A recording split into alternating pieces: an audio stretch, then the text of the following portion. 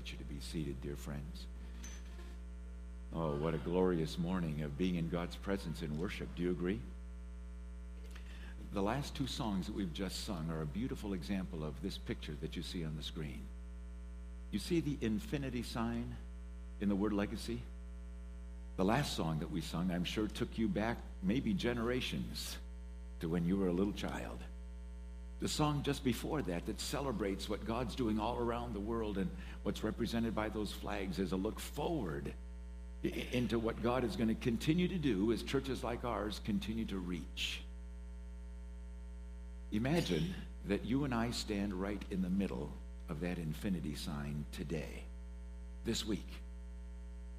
And I'm urging you to spend the next 7 days continuing to pray over this packet that you've had and asking God to speak to us, all of us. What is his role for us in this county in the next 40 or 50 years? What is his role for us in strategic places all around the world? Who of the children who are this morning in the Sunday school classes will someday stand before us and say, I'm going to a place where there isn't yet a flag on that wall? To begin to get an idea of the strategicness of what God's people are in our world by God's intention.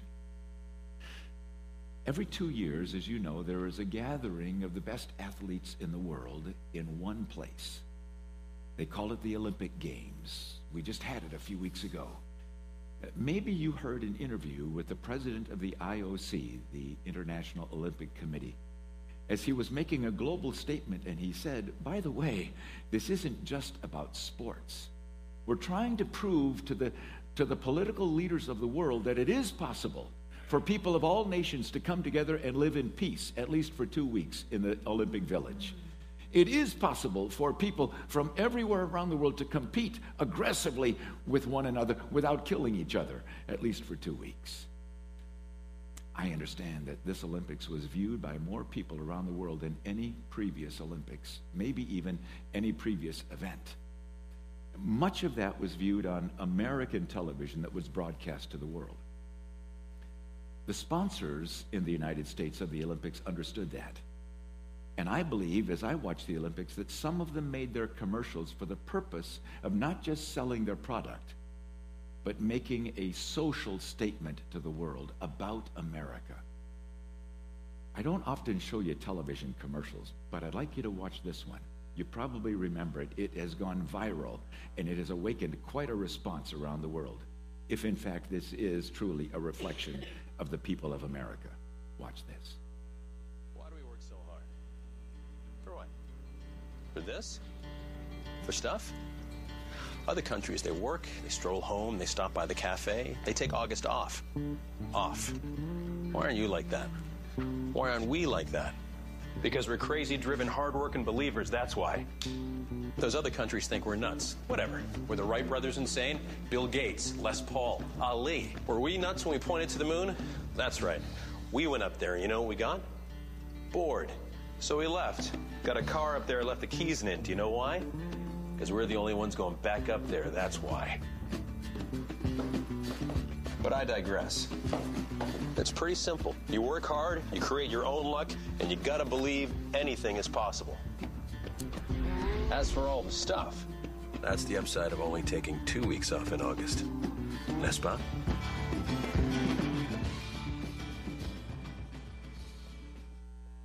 So what did we tell the world through that? Talk to me for a minute. Stuff. It's all about me. What else? Materialism. Pride, arrogance, selfishness. In response to that, our theme verse has said, the thief comes to steal and kill and destroy. But Jesus says, I've come that you might have life and have it to the full. Do you see what I wrote for you in the front of your worship folder this morning? Look at it. Popular opinion says, live large. Life is short. Isn't that what that commercial said? But Jesus says, I have come that you might have life and have it to the full. So what's the difference between them? Which is ultimately satisfying? Which makes a greater difference in our world? How am I living life? Think about that for a minute. The commercial or that picture? Which is where you want your heart to be? Which is the one that you hope reflects the legacy? Because remember, this picture tells us that each of us is leaving a legacy. Every footprint in the sand of the shoreline of your journey is building a legacy. Remember? Are you building a legacy for God's glory? Or are you building a legacy for yourself? Are you accumulating the piles of stuff and puffing out your chest? It's all about me. Or are you making a difference in the world in which God has placed you? I wonder if you would agree that most of the pain of our world has its root in selfishness. Would you think about that for a minute? Most family pain is rooted in selfishness. Most business pain is rooted in selfishness. Most of the wars are rooted in selfishness. Somebody wants more territory. Somebody wants to dominate somebody else. So what do you think about this little phrase? Generosity is the antidote to selfish bondage. Would you think about that a minute? Now, what is the ultimate expression in our world of generosity? I wonder if you would agree it's the cross.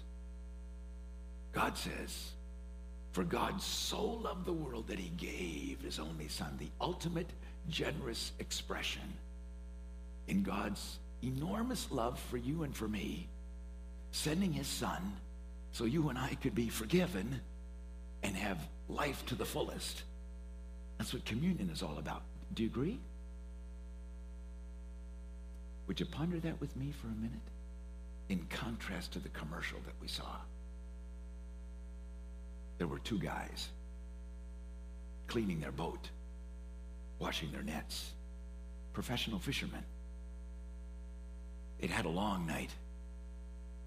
Guy walks up to them and says, hey, fellas, come, follow me. I wonder what they did.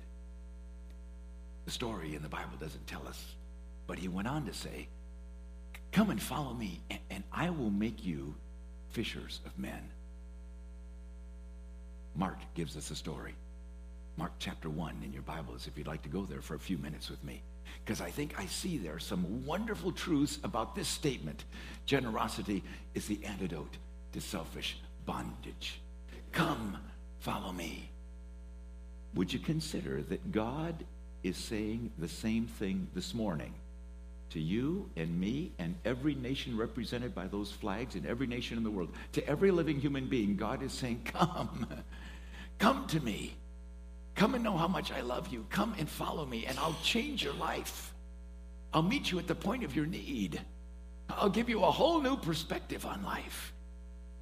But come means I can't stay where I am and experience the power of God in my life. Do you agree?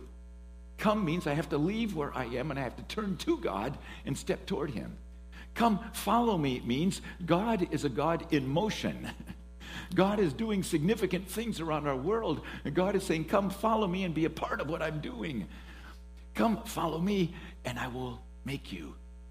You might want to jot down the word change under that in your notes. Because you see, God is saying, I made you, I love you. If you've trusted Jesus Christ to be your Savior, you're a new creation in Christ, but there's so much more I'd like to do. Come follow me and I'll continue reshaping you into the man or the woman that I have designed you to be. Come, follow me, and I'll make you fishers of men. A man or a woman who's actually attractive. You actually attract people to Jesus. That's our mission at Calvary, right? To draw and connect people to Jesus. So if you listen real carefully, I think you might hear the whisper, come, follow me. Come to me.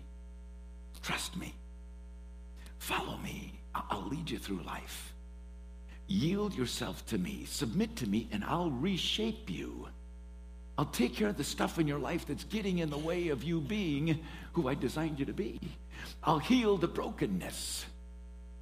I'll do a work in you you can't do in yourself and nobody else can do.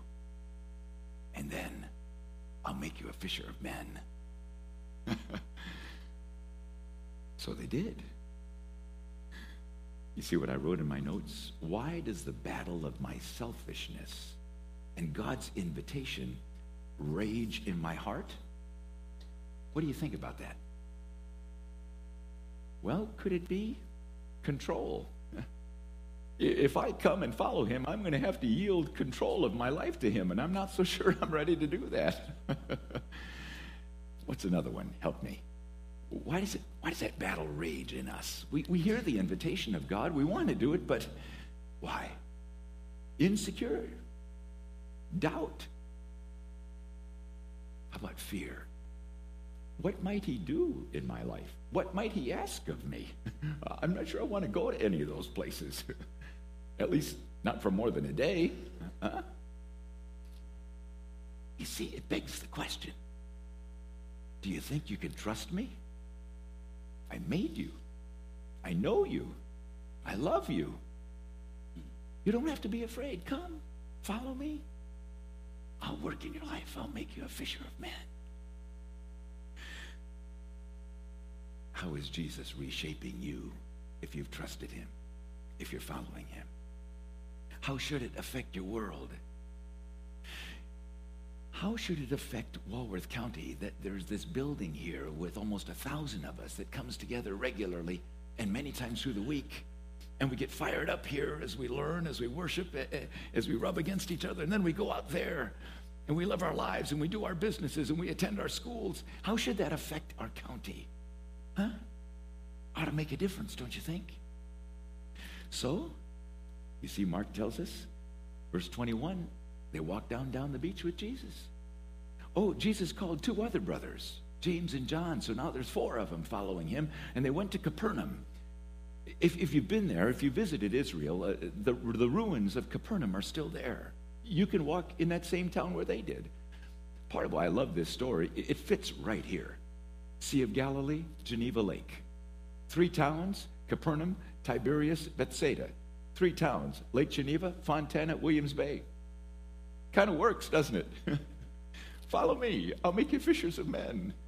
It says there, do you see it, that Mark tells us that they went to Capernaum. Why? That was the home of Peter and Andrew. They knew it well. Probably stayed in their house a day or two. And on the Sabbath, they went to the synagogue. Of course, they're good Jews. Jesus stood up and started to teach. And it says there that he taught with authority. It amazed the people. You see, he wasn't just telling stories. He was saying, this is what God says. He was explaining God to them. Watch that. If you and I decide, yes, God, I'm going to respond to your invitation. I'm going to come. Yes, I'm going to invite you to change me. Do your work in me. Help me become this fisher of men. The first thing he's going to do is he's going to say to you, understand that truth is essential. That's what was happening here. The 4 guys were learning that as Jesus stood up and spoke truth, it was like nobody had ever heard it before, and it caused a ruckus. A man stood up, it tells us, right in the middle of the worship service, and he pointed at Jesus and shouted at him. The man was demon-possessed, Mark tells us. Did you get that? When God's truth is proclaimed, there's a reaction. Because in our world, there's a darkness that is in opposition to truth. I wrote in your notes there for you, God's truth is authority truth. All other supposed truths and all other real truth have to line up with God's truth. Alternative truth, I'm calling it, is devil-sponsored. Anything other than truth, God's truth, has behind it some influence of the devil. Do you agree with that? Why? Because in John chapter 8, Jesus himself said he's a liar. And all that he speaks is lies, distortions of truth. So I asked myself a question, and I wrote it down for you there. Where is alternative truth accepted or celebrated in my world? Think about that for a minute. Maybe jot down there in your notes a couple of examples where some distortion of God's truth is now accepted. It's celebrated. How about, so when does life really begin? And is a living, breathing, eating, growing baby inside of a mother's womb really a life or an inconvenience?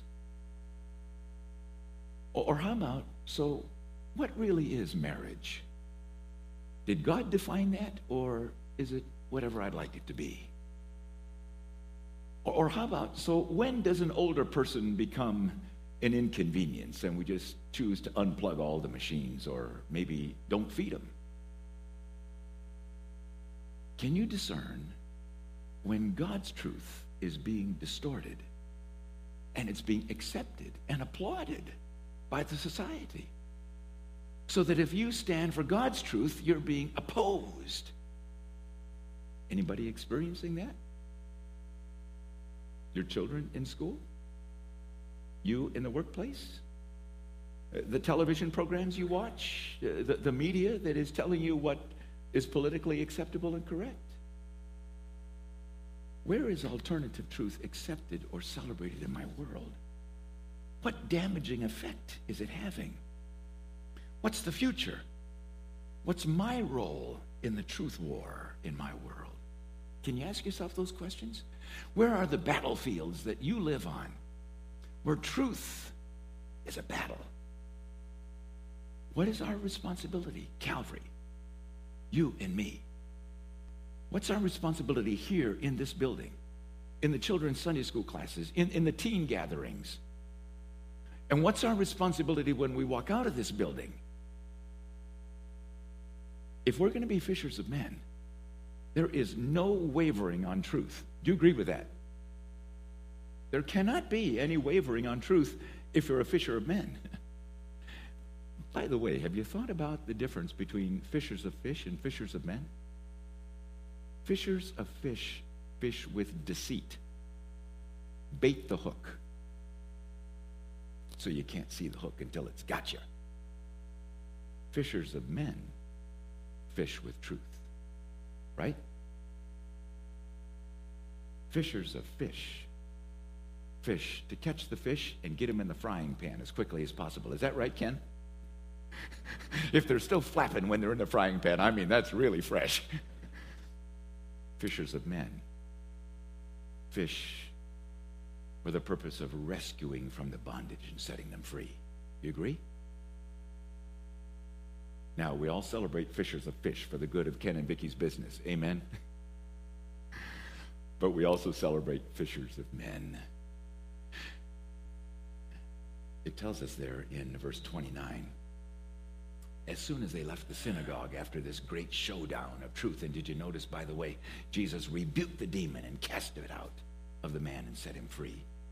And they went with James and John to the home of Simon and Andrew. And Mark tells us that Simon's mother-in-law was in bed with a fever. By the way, that's a little glimpse that we know that at least one of the disciples was married. Jesus raised her up with just a word. She waited on them. And then do you see what it says? That evening after sunset, the people brought to Jesus all the sick and the demon-possessed, and Jesus healed many who had various diseases. You know what I learned there? If you're walking the journey with Jesus in followership, in other words, you're following him in relationship with him, the power of God unleashed in his generous compassion through you to the world around you meets their needs.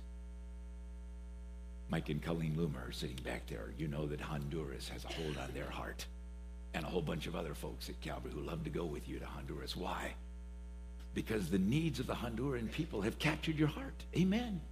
And you're allowing God to flow through you, and you're bringing the generosity of God's compassion in practical ways to the people of Honduras. Our Haiti team is coming back today. 34 people who've been pouring out the generosity of Jesus to the people of Haiti. Our India team should be landing anytime soon now. They left yesterday in India for a week.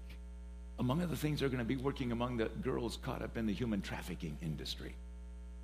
You see what I wrote in your notes for you there? Needs. There's no shortage of needs. It's everywhere. But do I see it? And what is my heart and my head and my choice response to the needs that are everywhere. A dear man who often sits here, usually in the 10:30 service, some years ago saw that there was families in Walworth County that didn't have clothes for the winter. And the idea came to Milt, what about a clothing outreach center, a place where we could bring our gently used clothes? Hundreds of people a week are being served, still to this day. We now are downtown Williams Bay, as you know. Thank you, Calvary, for being a church that recognizes that God wants to pour his generosity of compassion through his people to a world in need. Need seeks remedy, doesn't it? Always. What are some of the most popular remedies in our world, especially our America? How about this one? Loneliness is a pretty serious need. And so many years ago, somebody came up with the idea, what if we have a place where people can gather and just sit and talk? And we need to make some money, so let's see, what could help them talk more and enjoy being? How about alcohol? That'd be a great idea. Bars, saloons, taverns. The answer to the need of loneliness in America, right? And we won't think about what's going to happen to their driving after they've been here for 3 or 4 hours at night. Or what's going to happen in relationships that start developing around the bar when people aren't thinking clearly anymore and temptation steps in and 2 single people who came leave together and a child is conceived in the middle of the night and they don't even know each other. Well, we won't think about that. We just want to help lonely people not feel so lonely. Need always seeks a remedy.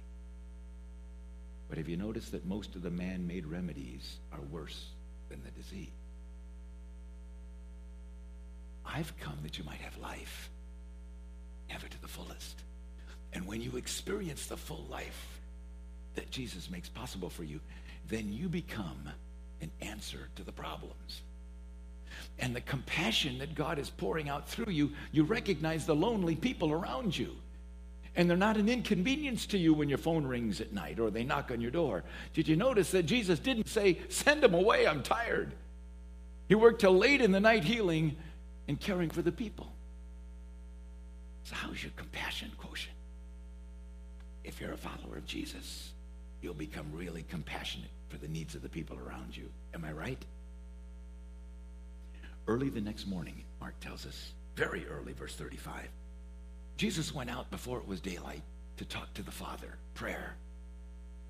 God is generous in his availability to you and to me anytime, day or night, from any place on the face of this planet, in any language known to man. God is ready to hear your cry. Amen?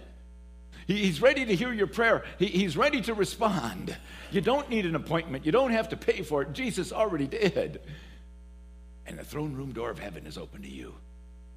So why was Jesus going out early in the morning to meet with the Father? For the very same reason that we've been spending these days praying over these packets. What about the future, God? What's the next step, Father? And Mark tells us that Peter came out at first light. Jesus, we've been looking all over for you. What are you doing out here in the middle of no place? The whole town has gathered. They heard what you did last night, and there's a lot more sick people, a lot more demon-possessed people. Come on, we got work to do. That's why he was out early in the morning. Have you noticed that there are 2 voices that, if you're not really careful, can get you off the path? The first voice is the clamoring cry, help me. Or, here's my opinion of what you ought to do. And if you're at all a people pleaser, that voice grabs you. The other voice is applause.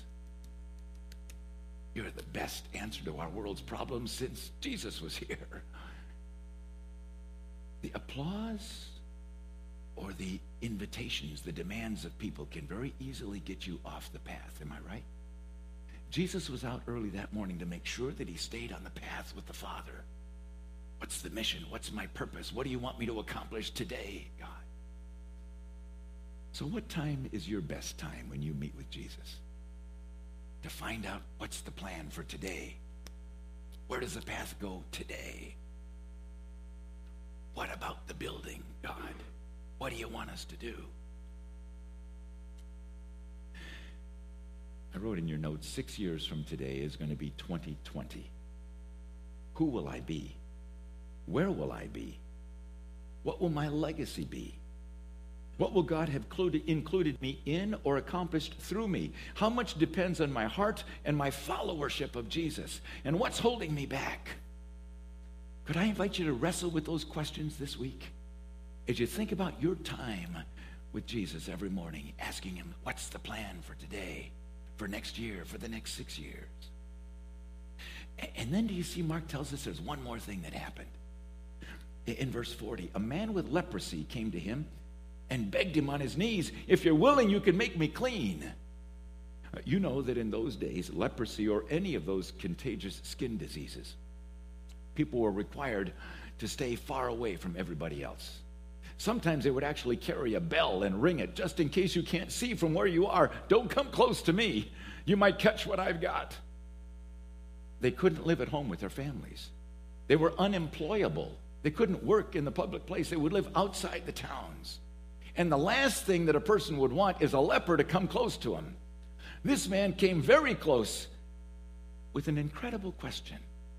Are you willing to help me? May I ask you, when is the last time you said, God, you know the situation I'm in. Are you willing to help me? You know my health need? You know my financial need? You know my relationship situation? You know the pain. Are you willing to help me? Does anybody know any example in the Bible where God said, no, I don't have time for you. I don't care about you. Psalm 66 tells us that if we have cherished sin in our heart, God will not respond to our prayer. But otherwise, I can assure you that the ears of God and the heart of God is open to you anytime. And that's great news. You can bring that to any person in our world.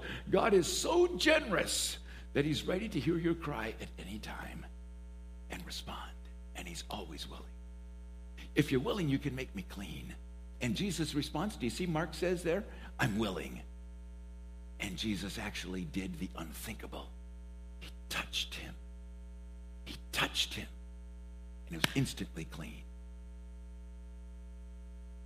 Sometimes I pray, why don't you touch us, God, right at the point of our need? And I invite you to do the same. So as we prepare to come to the table of communion, I want you to think, when is the last time you invited God to touch you?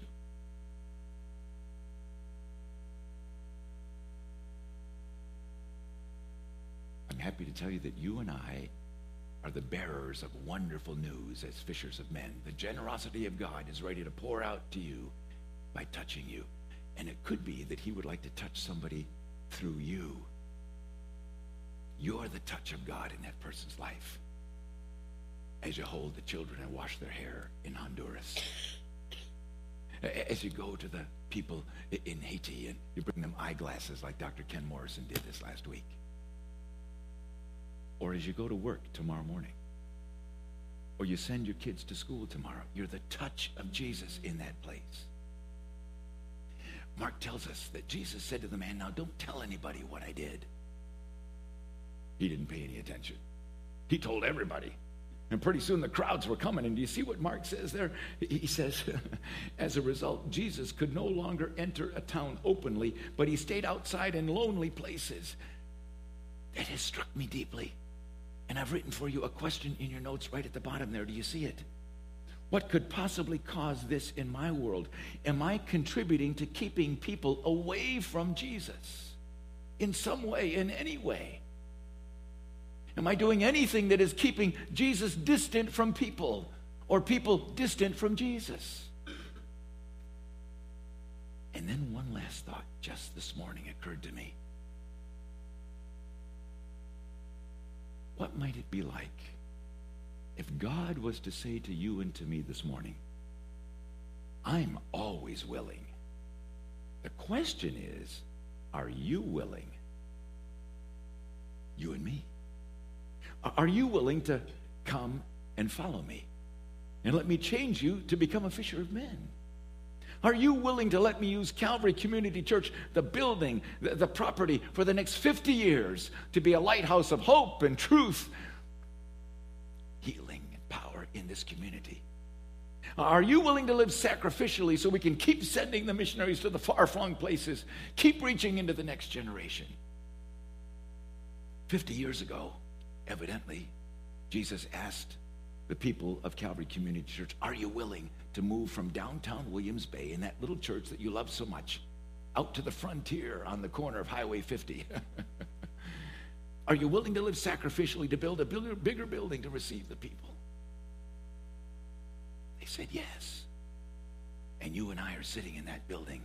Praise God. He's asking us, are you willing? Are you willing to be a part of what I want to do in the next 50 years here and around the world? He's asking you personally, are you willing to be a fisher of men in your family, in your workplace, in your network of friends? You need to know truth. You need to be compassionate.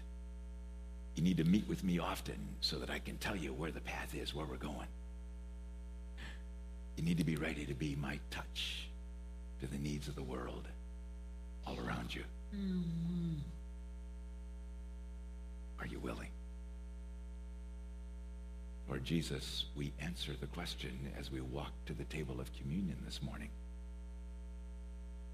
It seems to me, Jesus, that you went into the garden the night before you went to the cross, and you and the Father had quite a conversation. The Father was asking you, son, are you willing to go all the way through with this? And you were saying, Father, is there any other way? But then, Lord Jesus, you said, not my will, but yours be done, Father. I'm willing. Why don't you talk to the Lord Jesus right now, friends, for the next couple minutes, as you and I prepare our hearts to come to the table of communion. Come, he says. Come and follow me, and I'll make you fishers of men.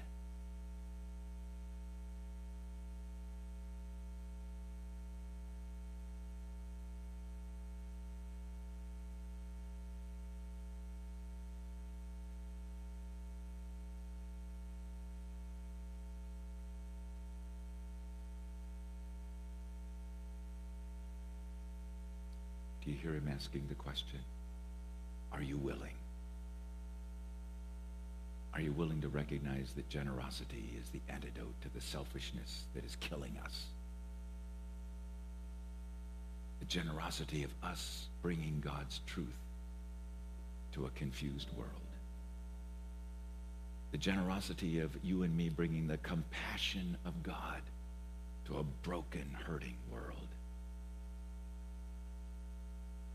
Generosity of letting the people of the world know that the throne room door is always open and God is always ready to hear their prayer.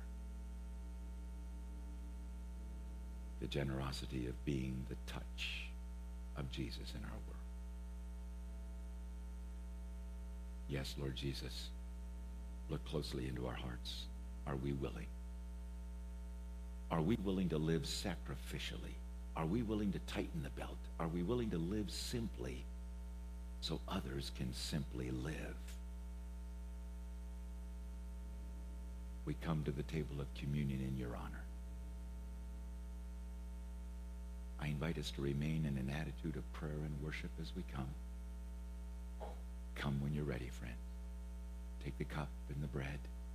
Return back to your seats and we'll take it together.